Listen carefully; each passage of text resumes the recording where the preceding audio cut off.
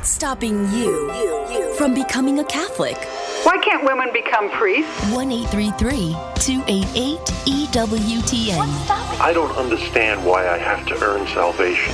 1-833-288-3986. What's stopping? Why do I need to confess my sins to a priest? What's stopping you? This is Called to Communion with Dr. David Anders on the EWTN Global Catholic Radio Network. What is stopping you from becoming a Catholic? That's the question we ask every day at this time, and we'd love to hear your answers. Pick up the phone and give us a call at 833-288-EWTN.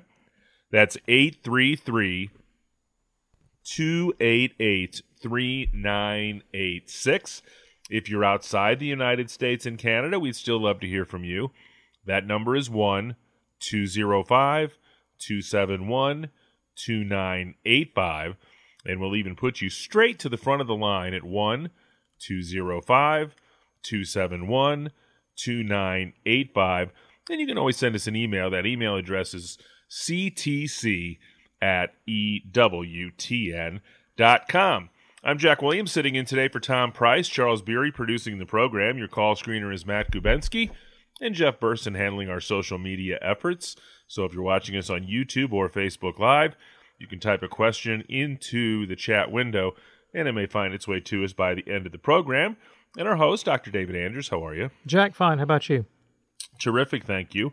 Got an email here from Moses in Phoenix, and he says, "You've piqued my interest in relics, altars, and revelation, and I have enjoyed learning about church history. My question is this: we're not allowed to quote-unquote spread our ashes. I understand that some entire bodies are underneath churches or altars, but not always the case. How does this rule apply to relics, whether they be in or under an altar or just one presented for veneration?"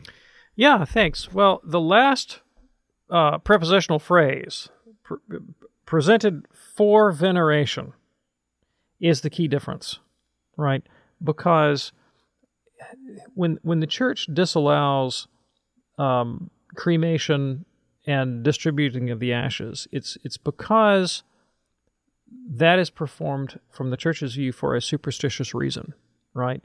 The body is not a kind of keepsake, and even less is it something that is ephemeral to take no account of. Because of the Christian's union with Christ, the body is literally a member of Christ and will participate in the resurrection.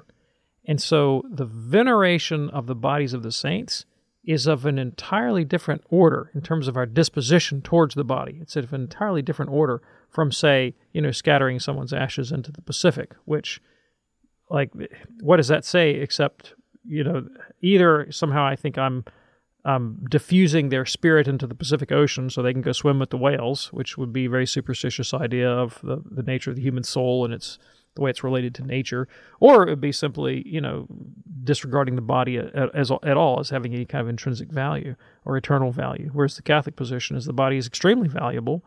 It's united to Christ, and the bodies of the saints are imbued by the holiness of Christ, and are first in line, as it were, for the resurrection. 833-288-EWTN, that's our toll-free number. 833-288-3986. Stacy writes in, "Just curious as to why there's so much involved for someone to become Catholic. My friend has 6 books to read along with 28 weeks of class. Thank you so much."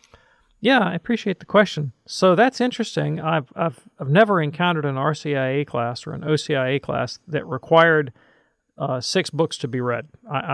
The many weeks is normal, but the book reading, that's not as normal.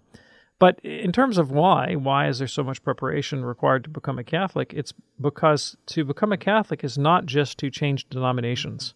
Within modern evangelical Protestantism, there is a kind of consumerist attitude towards church affiliation. Well, I like the preaching over here, but I like the worship over there, and we've decided to change churches because we moved, and that kind of casual relationship to one's congregation does not characterize adherence to the Catholic faith. It's not a matter of, I like this style of liturgy or I like that priest. No, I'm really committing myself to a total way of life in the world, and it's a long-term commitment, like a marriage. And I mean, typically when people meet one another, we would kind of look askance if they got engaged and got married, within the next 2 weeks. We usually see a bit more preparation than that because this is a lifetime commitment.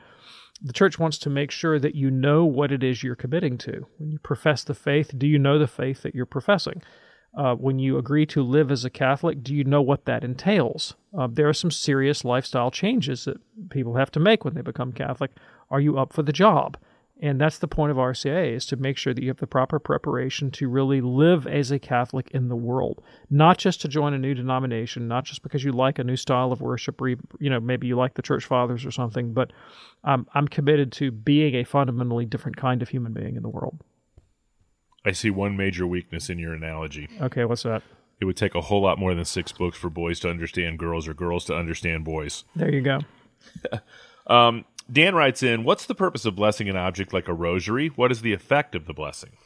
Yeah, thanks. So the priestly blessing is what we call a sacramental, and blessed objects, by virtue of the priestly blessing, become sacramentals. A sacramental is not a sacrament. A sacramental is an object or an act like a priestly blessing that brings the object or the person within the orbit, as it were, of the Church's intercessory power, and so it makes it a kind of participant in the general intercession of the Church, right, on behalf of people with God.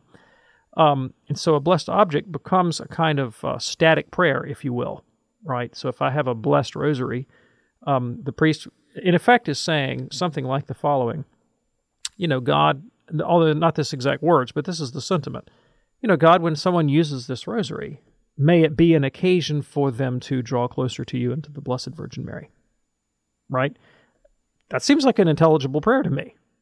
Lord, every time somebody walks over the threshold of my house, could I be a blessing to them? Could they be blessed by being here? There's no reason we can't attach a desire for blessing, for God's favor, to some specific object or some specific circumstance. That's what's going on in the blessing. But what's at root of it is the power of the priest to bless, who stands in a unique relationship, an intercessory relationship between the person and God. It's a Tuesday edition of EWTN's Call to Communion with Dr. David Andrews. Just getting started. Pick up the phone and give us a call. Straight ahead, we'll talk to Jose in San Antonio, Texas, and we'd love to hear from you. That number is 833-288-EWTN. It's Called to Communion with Dr. David Anders.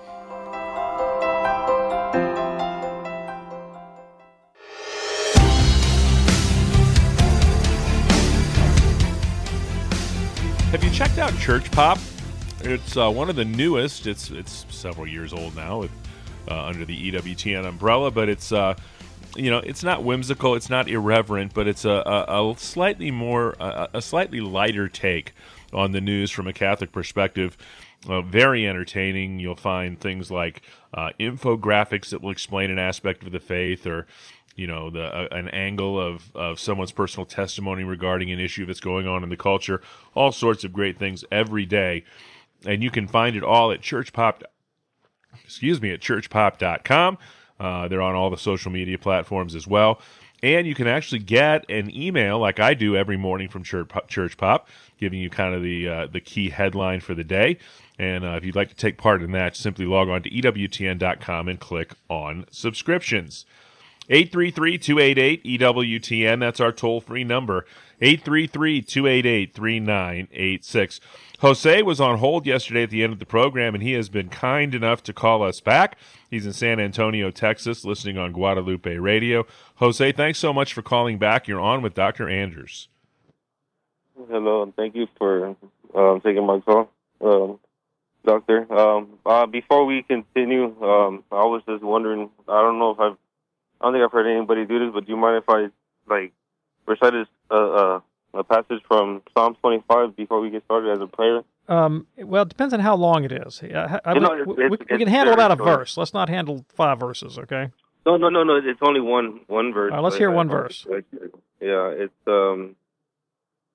lead me in your truth and teach me, for you are the God of my salvation. For I wait all the day long. That's it. Beautiful. Thank you. Yeah. What can I do for you? Simply just, why is there no salvation outside of the Catholic Church? And how certain are y'all, according to the early church fathers and besides Scripture? Do y'all know for sure the Saint Cyrus and Mary and so forth? I grew up Catholic. I left the church. I didn't really have, good teaching about the whole history and the whole faith of it. And I'm just trying to understand, man. Yeah, sure. Well, I can help you with that, absolutely. So, with regard to the question of salvation outside the church, it's pretty clear, I think, from sacred scripture, from the teaching of Christ and the apostles, that Jesus intended to establish an institution. He said to St. Peter, "You're Peter, and on this rock I'll build my church. The gates of hell will not prevail against it, and give to you the keys of the kingdom of heaven. Whatever you bind on earth is bound in heaven." And if you flip over to Matthew chapter 18, he's a little bit more specific in what that binding and loosing can look like. And he talks about the situation of a person who's caught in sin and a brother who finds him and admonishes him to shape up, and the guy won't listen. Jesus says in that circumstance, you take it to the church. If he doesn't listen to the church, you kick him out. You treat him as a tax collector, a sinner, and whatever you bind on earth will be bound in heaven. So there's an institution there that has a power to admit or exclude in a visible way, right? So it's possible to be in, it's possible to be out, and that is by Jesus' own design. And we can see that dynamic played out in the rest of the New Testament. So 2 Corinthians 5, for example, Paul discusses a situation where a fellow was involved in immoral behavior, and Paul tells the Corinthian church to kick him out. So it's something you can be in, something you can be out. It also has a teaching authority. So again, in sacred scripture, you look at Acts chapter 15, there's a matter of doctrinal and moral controversy, and the apostles and the elders meet in Jerusalem and come to a decision that they ascribe to the Holy Spirit, that they then impose upon the universal church. So it's an authoritative ruling by a living magisterium about how Christians are to conduct themselves in their internal affairs. So all that implies a visible organization with a hierarchical and recognizable authority structure that can make authoritative decisions about what people are to do, what they're to believe, and who's to belong and who's not to belong. And so the presumption there is that the people who are being kicked out, like being kicked out's a bad thing. They need what the church has to offer to be in union with God, and principally right teaching and the sacraments, the means of grace. And that's all New Testament stuff here. Now, the way the Catholic Church interprets and lives this teaching is, do we think that just in virtue of being outside the Catholic Church is somebody necessarily damned? No, that's not the Catholic position. Catholics teach that God offers sufficient grace to be saved, literally to every human being, whether they're Catholic or not. And you can get to heaven if you're not a card-carrying Catholic. But the Catholic Church is the objective, visible means that God put into the world to display His teaching, His mercy, His judgment, and the objective means of grace in the sacraments. And so calling people into fellowship with the Catholic Church is calling them into a divinely sanctioned way of life that is best suited to bring us into union with God and loving union with one another. An analogy would be, I can probably get over an infection without antibiotics, or I might be able to get over an infection with antibiotics. Antibiotics is the appropriate way to do it. It's the quick, right, easy way to do it. This person could come to salvation outside the formal boundaries of Catholicism, but Catholicism is the prescription that God put in the world to heal the wound of sin. We also teach that anyone who is saved, even if they're saved outside the church, may be saved without the name Catholic, but they're not saved without the church's intercession, right? That the church is the curator, if you will, of the divine plan of salvation in the world. And so people who are saved through the grace of Christ that's mediated to the world through the Catholic Church. So that's the position. Baptists can go to heaven. You're in a little bit different position, though, if you are in the church, and this is what's viewed in the New Testament, of course. You're in the church, you believe the Catholic faith, and then you obstinately reject it or its teaching or its moral catechesis, and you turn your back on it and walk away, and you do so in disobedience to your own conscience. Well, that's a different situation. That's somebody that's putting themselves deliberately in violation of their own conscience, which is, as Martin Luther, the Protestant theologian, said, to disobey conscience is neither right nor safe. Right, and that's the Catholic view as well. Now, what about the saints? Why do we believe the saints can pray for us, and how do we know that they hear us? Well, we believe that the saints pray for us because, again, Sacred Scripture teaches emphatically that they do. The book of Revelation, chapter 5, verse 8, clearly states that the saints offer our prayers to God. Go read the text. There it is. In the Old Testament, 2 Maccabees, chapter 15, another extremely clear incident of the saints in heaven praying on behalf of the church on earth. Book of Tobit, chapter 12. Book of 2 Kings, chapter 13, the relics of the saints shown to be efficacious for miracles in the life of the faithful. So Old and New Testament, we find this teaching. It's been a part of the Catholic tradition from the beginning, so it's also part of sacred tradition that goes back 2,000 years. And moreover, it accords with the spirit of charity that is the heart of the gospel. God didn't create the church so that we could live as isolated, individualistic atoms in total separation from one another, but that we could exemplify by our lives the kind of charity and virtue that would ultimately come to characterize the eschaton. When Isaiah writes about a time when the lion will lie down with the lamb and enmities will cease, we're supposed to exemplify that in a community, and that community is the Christian faithful. And so we have that, we express that kind of charity for one another principally by our mutual intercession, by praying for one another. And so by distributing grace through the intercession of one to another, St. James says, pray for one another so that you can be healed. By doing it that way, it builds up charity in the body of Christ. So it's intrinsic to the nature of redemption that we come to salvation in and through one another and not on our own. Right? How can you live the life of charity all by yourself? Doesn't make any sense. Now, to the question, how do we know that they hear us?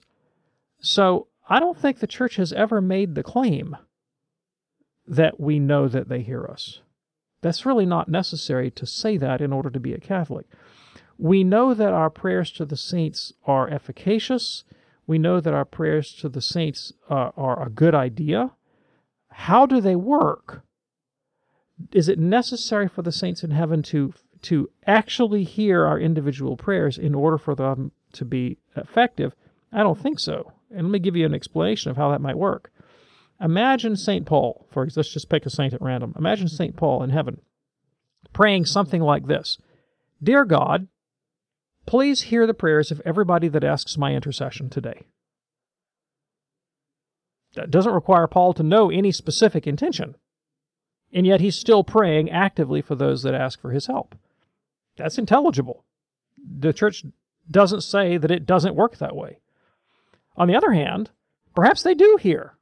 Perhaps God, in some miracle of providence, makes my prayers directly known to the saint whose intercession I seek. He could do that. He's God. He could make that happen. But it's not necessary. Or maybe you mean more precisely, how do we even know that our prayers are answered? And on that, I would say, we don't know that even with respect to prayers to God the Father.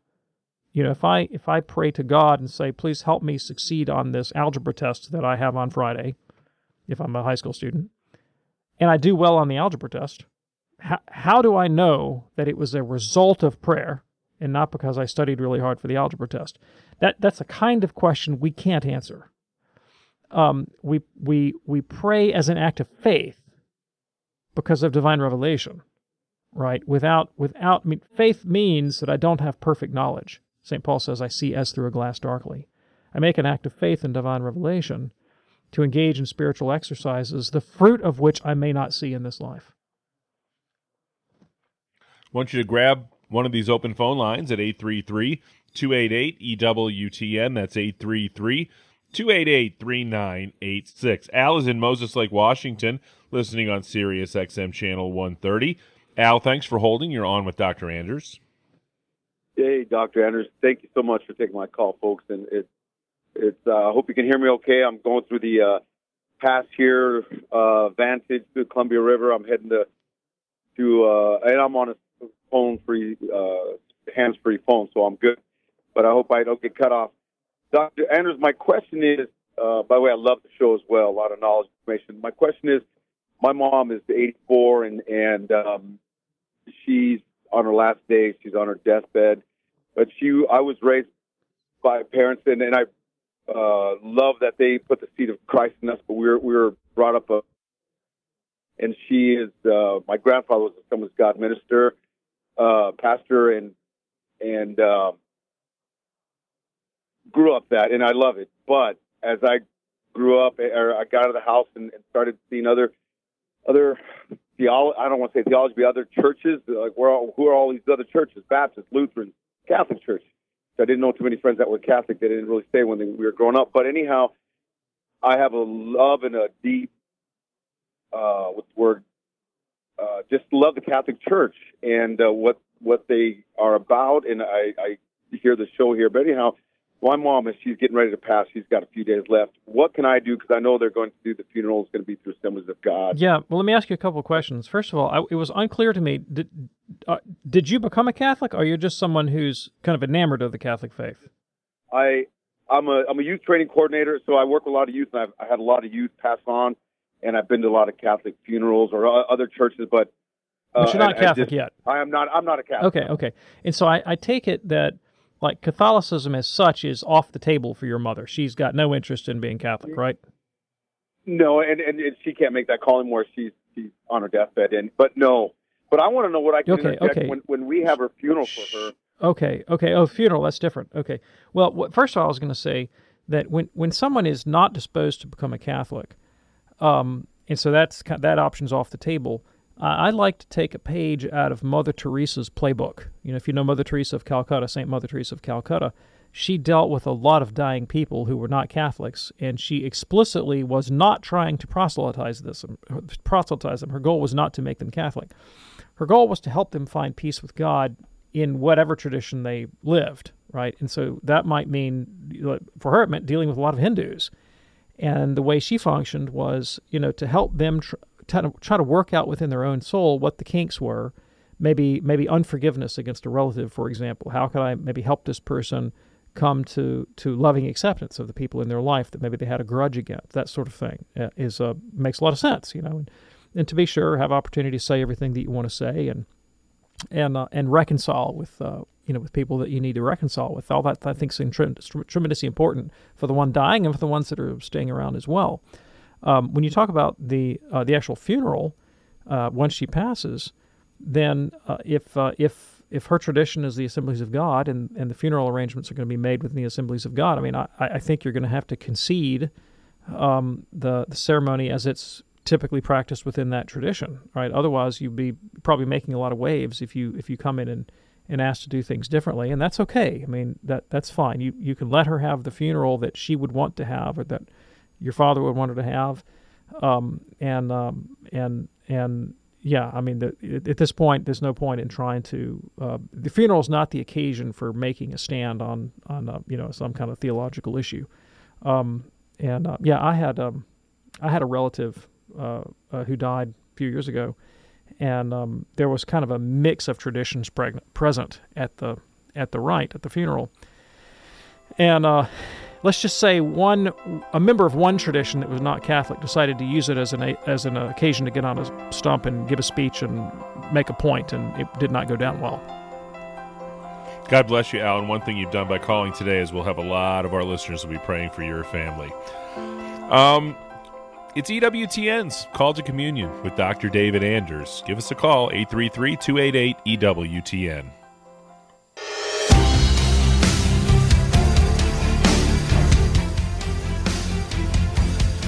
Wide open phone lines for you at EWTN's Call to Communion with Dr. David Anders. Give us a call at 833-288-EWTN. That's 833-288-3986. Jacqueline David is watching us on YouTube, and she says, can a home be blessed by a Catholic priest? If one of my parents blessed it years ago, how often can one bless a home? Yeah, thanks. You can absolutely have your home blessed, and you can have your home blessed more than once. And as far as the question, how often can you have it blessed, that really means how often can you get a priest to come, right? I mean, there's no limit, honestly, the number of times you could have your home blessed, although it would be odious, I think, to have it blessed once a week. You know, a lot of people will ask for a blessing of their house once a year. It's not like it wears off. You know, I mean, it really doesn't. So there's no necessity to do that. Sometimes, if people have had their home blessed, and then they fear or are concerned that it may have become desecrated in some way, maybe some horrible act was performed there, some immoral act or a superstitious act, they might choose to have it blessed another time, and others, as I said, like to maybe do it annually. So yeah, there's really no limit, but also no necessity. If you have it done once, you could potentially be good forever. I have an email here from Ray, and he says, recently you were discussing baptism with a lady who didn't know if her husband was properly baptized. Where does baptism by desire come into play, or is there such a thing? Yeah, absolutely. There is such a thing as baptism by desire, but it doesn't supplant sacramental baptism. So baptism by desire really comes in retrospectively in consideration of someone that may die without the benefit of water baptism. And we could say, well, you know, that person, it may not be lost because of the baptism of desire. However, baptism is not just a private act between the soul and God. It's also a public rite that brings one into a public relationship with the Catholic Church, and for that, the sacrament is necessary. And so someone may have the grace of baptism in their soul through desire, but if occasion presents itself for them to receive the physical sacrament, they should do so. 833-288-EWTN, that's our toll-free number. What's stopping you from becoming a Catholic? Maybe there's one particular issue that you've always wondered about. Give us a call and let us hash it out at 833-288-EWTN. That's 833-288-3986. Robert says, I don't think this, but I'm curious as to what would have needed to happen for Luther or any of the other reformers to be treated as just another apostle. Seems to me that Paul was a Jew that began preaching a pretty radical doctrine after his vision. Couldn't you use the same reasoning that leads you to dismiss the reformers on Paul and his teaching? Let me see if I get this straight. So your point is that when St. Paul began to preach, his doctrine was conceived as more or less radical by conservative elements that rejected him or responded antagonistically to him, even though Paul was a legitimate apostle. Couldn't the same thing be said of, say, Luther or Calvin? Couldn't they be conceived of figures like Paul who were preaching a radical doctrine that was unpalatable to conservative elements, but they were genuinely spokespersons for God? Well, that exact argument was made by members of the Reformation Party explicitly. Luther's protege in the Lutheran Reformation, Philip Melanchthon, referred to Luther as an apostle. John Calvin once referred to Luther as an apostle.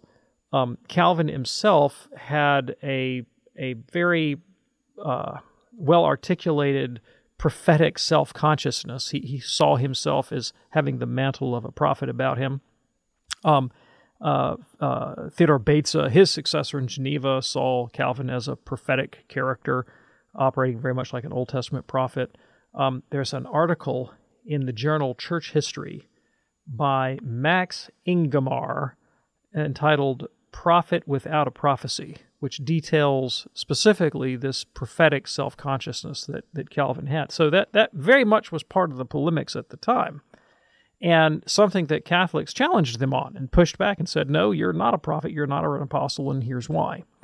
First of all, with respect to the apostolic office, the office of the apostle is foundational. The book of Ephesians says that the church is established on the foundation of the prophets and the apostles. Apostles were people that were sent directly by Christ, either from their association with him, with the incarnate Lord, or through visionary experiences Paul had. But of course, Paul's claim to apostleship was validated by Jesus' living associates, Peter, James, and John in particular, gave Paul the right hand of fellowship. So those that knew Christ and lived with him and were specifically commissioned and sent by him validated Paul's claim to apostolic authority. So who validates Luther's claim to apostolic authority? Clearly not the successors to the apostles, because those are the Catholic bishops. And that's precisely the claim, right? The Catholic claim is that apostolic authority is passed on by apostolic succession. This is a charism that church possesses, and the apostles and their successors clearly did not recognize Luther's apostolic authority. With respect to the prophetic claim, the Catholic polemicists of the time called on the reformers to perform miracles. Said, okay, the prophets and the apostles validated their supernatural authority by performing miracles. Let's see some. Like, come on, put up or shut up, guy. And of course, the Protestants didn't do so and denied that they ought to. But I think there's other reasons to reject the claim as well. So first of all, anybody can say I'm a prophet, and of course we've had, everybody from Joseph Smith to Muhammad, to your next door neighbor can claim to speak for God. How are you going to validate that claim? How do you assess claims of divine revelation? So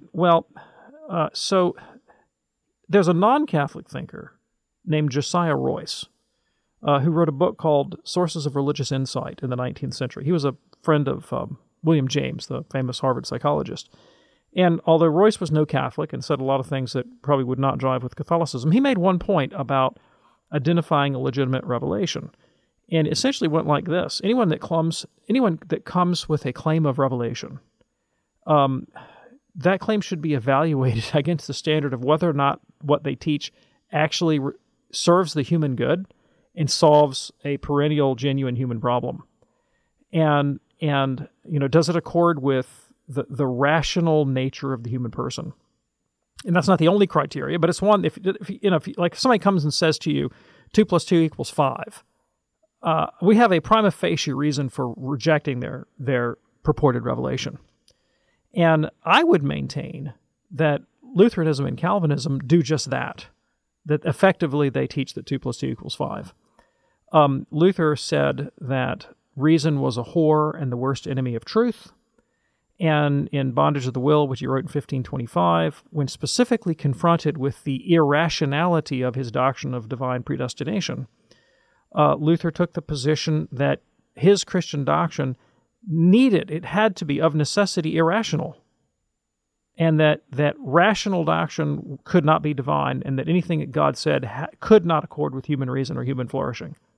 So it was an avowedly absurdist doctrine. Calvin, in Book 3 of the Institutes, when he talks about predestination, makes a very similar argument about God's justice being utterly incomprehensible to us. Now, if you come and tell me that you have a doctrine that you boast is irrational and absurd, then there is literally at that point no reason, in quotes, to accept it. Right? There's nothing other than propaganda and manipulation as a motive to accept such a doctrine. There is no rational foundation for it whatsoever at all. 833-288-EWTN is our toll-free number. Next up is Marilyn, a first-time caller in Grand Rapids, Michigan, listening on Holy Family Radio. Marilyn, you're on with Dr. David Anders. Yes, I was wondering if it's proper to have a relic displayed in your home and how that's to be.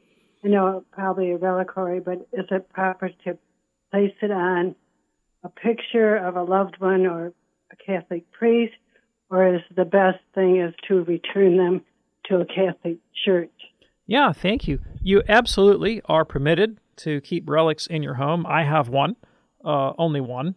Some people have many, and it should be in the proper reliquary. And the best way to display them would be a place where they could receive respectful veneration. So have at it.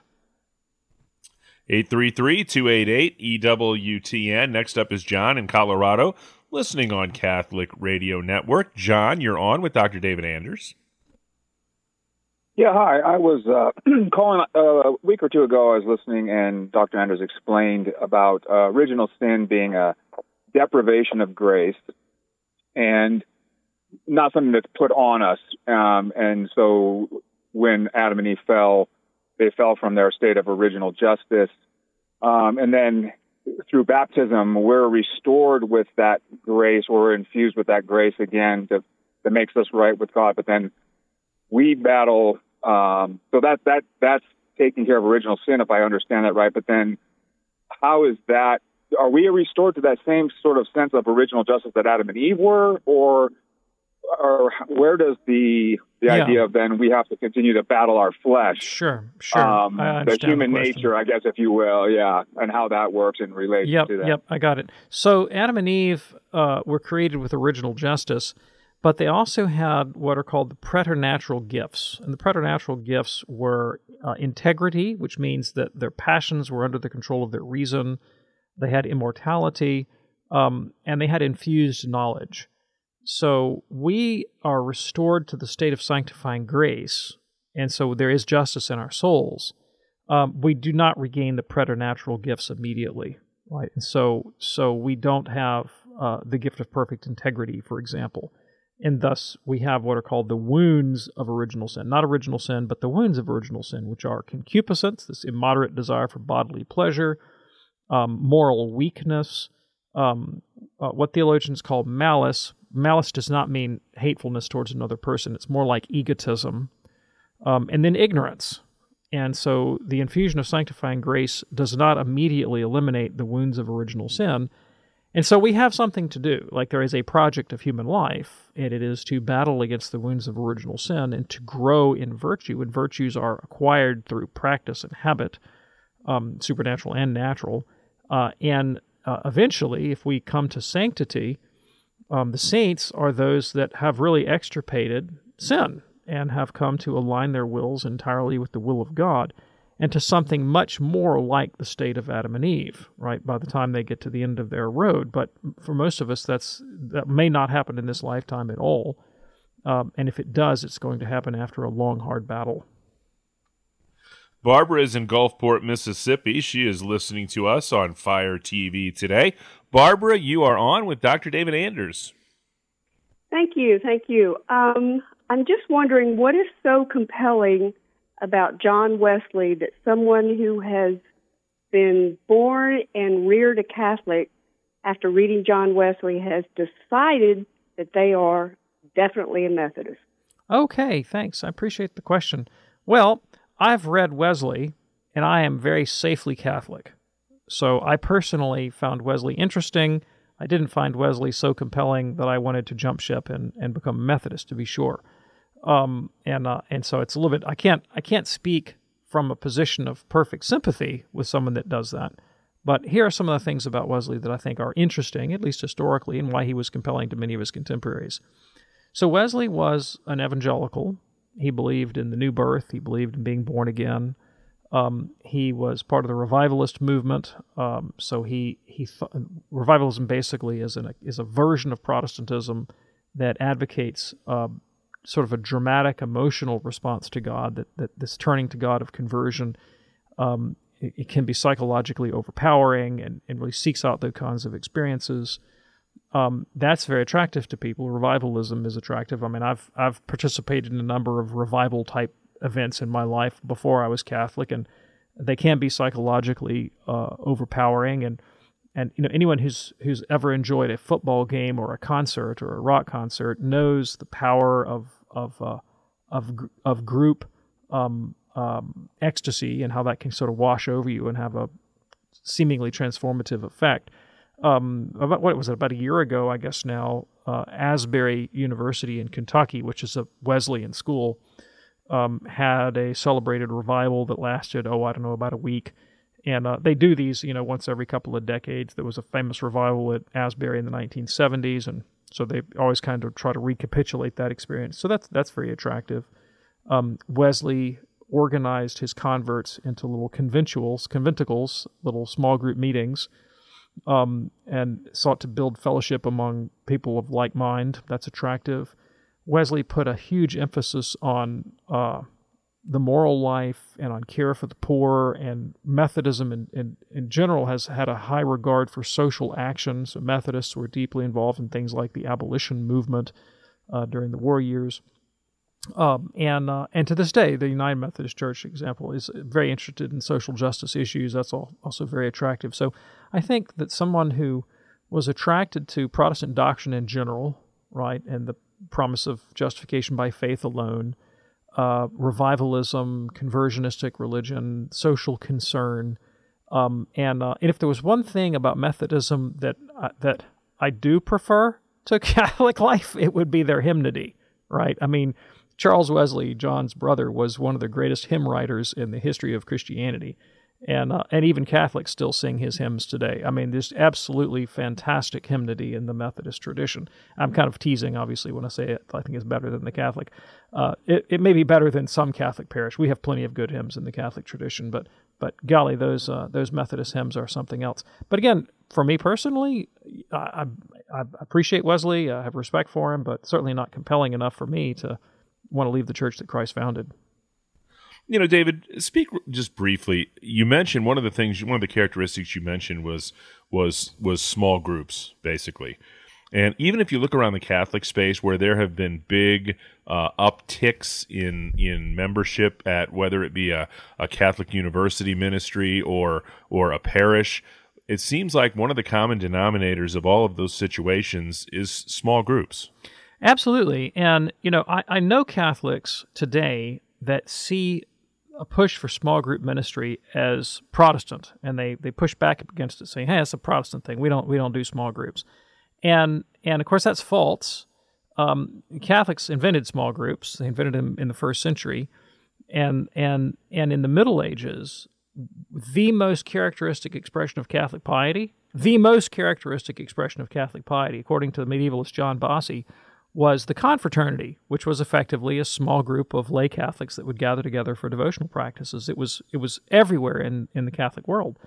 And so versions of that have been part of Catholic life forever and ever and ever. And it stands to reason that it's attractive. I read a study recently by a Protestant sociologist measuring the strength of religious commitment against one's social embeddedness in one's congregation. And what it looked at was, you know, do you believe what your church teaches, yes or no? How many of your friends go to church with you? And the more your friend group is drawn from your church group, the more likely you are to believe the doctrine of that church. That makes perfect sense to me. It's how we function. But we need to have our faith and our doctrine reinforced through relationships. And without that, we tend to wither and die. And so, yeah, you're right. It's an incredibly important part of human life and human dynamic, and it's absolutely related to the fabric of our Christianity, which is supposed to manifest in charity. We got a great new program on the weekends called Podcast Central. This week we're featuring the Catholic Man Show at Podcast Central. It's hosted by Adam Minahan and David Niles. It's real, relatable, and often comical, and it's designed especially for men, and it promotes the lost art of living virtuously, fellas. You can hear the Catholic Man Show as well as faith-filled podcasts from our friends and affiliates across the nation, all in one place. They're all free at EWTN's Podcast Central. Visit EWTN.com/radio/podcasts. 833-288-EWTN is our toll-free number. Jonathan is up next, a first-time caller in Chicago, Illinois, listening on Sirius XM Channel 130. Jonathan, you're on with Dr. David Anders. Yeah, hi, Dr. Anders. I was just wondering that the first century apostles and Paul, they had a tough business and try to convert and bring in and spreading the gospel from one end of the earth to the other, as Jesus has instructed them. How tough is it for them during the Roman Empire to convert the Jews, and at least whether locally in Judea or outside? And was it? Were they still? I mean, was it a stumbling block then, and still today for them to believe in the messiahship of Jesus? Because I have Jewish friends, and sometimes when I talk about, I visit, Jerusalem and the sepulcher, and and Jesus, they just kind of look at me like, okay, that's great. It's like, it's non-existent for them. So I guess my question is that, will they have a tough time today as they would back then? And is the 5 books of the Torah, is it still a stumbling block for them, and why? Why is that? Yeah, thanks. I appreciate the question. Sure. So the New Testament details the history of the infant church, and absolutely, it was extremely difficult for the apostles to get a hearing in the wider Jewish community. They didn't, by and large, and most Jews of the time did not become believers in Jesus' messiahship. I mean, a lot did, and there's a tradition of Jewish Christianity in the first century, but it wasn't the majority, not by a long shot. And Paul, the Book of Acts tells us explicitly, Paul would go to the synagogues and he would proclaim Christ, and usually got a cold hearing, and then he would turn to the Gentiles, and he got a lot of his converts from Gentiles who believed in the God of Abraham but had not submitted to circumcision. And since his message was, hey, you can be a Christian without submitting to circumcision, they were all good with that. They were already kind of positively inclined towards the God of the Old Testament. They just didn't want to become ethnically Jews, and that was how Christianity was presented to the Gentile world. And it's in that message, it was Paul's gospel that he preached, that the Gentile world turned overwhelmingly to Christ. As far as why did Jewish contemporaries not accept the message that Jesus was the Messiah, I think for reasons very similar to why many Jews do not today, in that the Old Testament, speaking about the coming kingdom of God, talked about cosmic transformations that would eliminate suffering and evil and bring universal justice. And Jews today and Jews in the first century said that didn't happen. That was their perspective. Look, I'm not seeing the promises of the Old Testament fulfilled in this person of Jesus.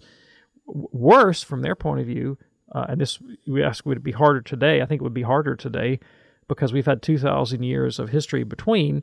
And most Jews today think of Christianity, or have experienced Christianity, as a source of oppression, as something that persecuted Jews and discriminated against them, and some of them would make the claim it was more or less implicated even in extreme outcomes like the Holocaust. So that you don't get a friendly hearing from people when they view you as having put their ancestors to death. That's not a really good basis for a conversation or a friendship. And so in contemporary situation, the Catholic Church has said our goal is not to proselytize Jews, and certainly not to condemn them, and that God's promise and call are irrevocable, and the Jews still have a place in the outworking of divine providence and God's salvific plan. And while we do think that Jesus Christ is the Messiah and Christianity the fulfillment of Old Testament expectation, I can respect the integrity of the Jewish conscience, and I can certainly try to see the thing from their point of view and understand why Christianity would be unpalatable. And so my response to that is to live in contradiction to the stereotype of Christianity with which they've been raised, right? So if they have grown up thinking of Christians as narrow-minded, anti-Semitic bigots, then my goal is to not be a narrow-minded anti-Semitic bigot, but to express the genuine love and charity of Christ to all people, Jews included. David, in just the few seconds that we have left here, Charles in Portland, Oregon, listening on Modern Day E-Radio, wants to know why the church doesn't teach more about the history of the church. Good question. I'm part of the church. I teach about church history. So, I'm puzzled. I mean, every Catholic university on the planet is going to have extensive lessons in church history. The priests have to take courses in church history. Many RCIA classes have at least a few sections on church history. So I'm not sure where this lack of pedagogy on church history is being perceived. I mean, obviously in the local parish, you might not have a course offered on church history. If there's not one in your parish, my recommendation is start one. Ask the priest if you can teach an adult education class, and go out and get some textbooks and some church fathers and some like-minded people to get together and start studying it together. When you see a problem, go be the solution. But as far as the church universally, I think we're pretty big on history. Pope Benedict XVI gave, for several years, a series of Wednesday audiences specifically on church history and some of the great thinkers and figures of the Catholic centuries. So I recommend that catechesis wholeheartedly. It's just fantastic stuff. So, yeah, history brought me to the Catholic Church, and I've never stopped teaching it. Christine wants to know, watching on YouTube, how can I learn more about the Catholic view of predestination? Yeah, so one, it has a point of view, but Garrigou-Lagrange's book, Predestination, will give you the Dominican Catholic view on predestination. Professor Larry Feingold in his lectures on the history of the Old Testament, Israel, and the church, has a really good lecture on predestination. It's available online that will give you a different point of view from Garrigou-Lagrange. On behalf of our host, Dr. David Anders, producer Charles Beery, call screener Matt Kubensky, and our social media maven, Mr. Jeff Burson, I'm Jack Williams. Thanks so much for tuning in. Back at it tomorrow. Until then, God bless.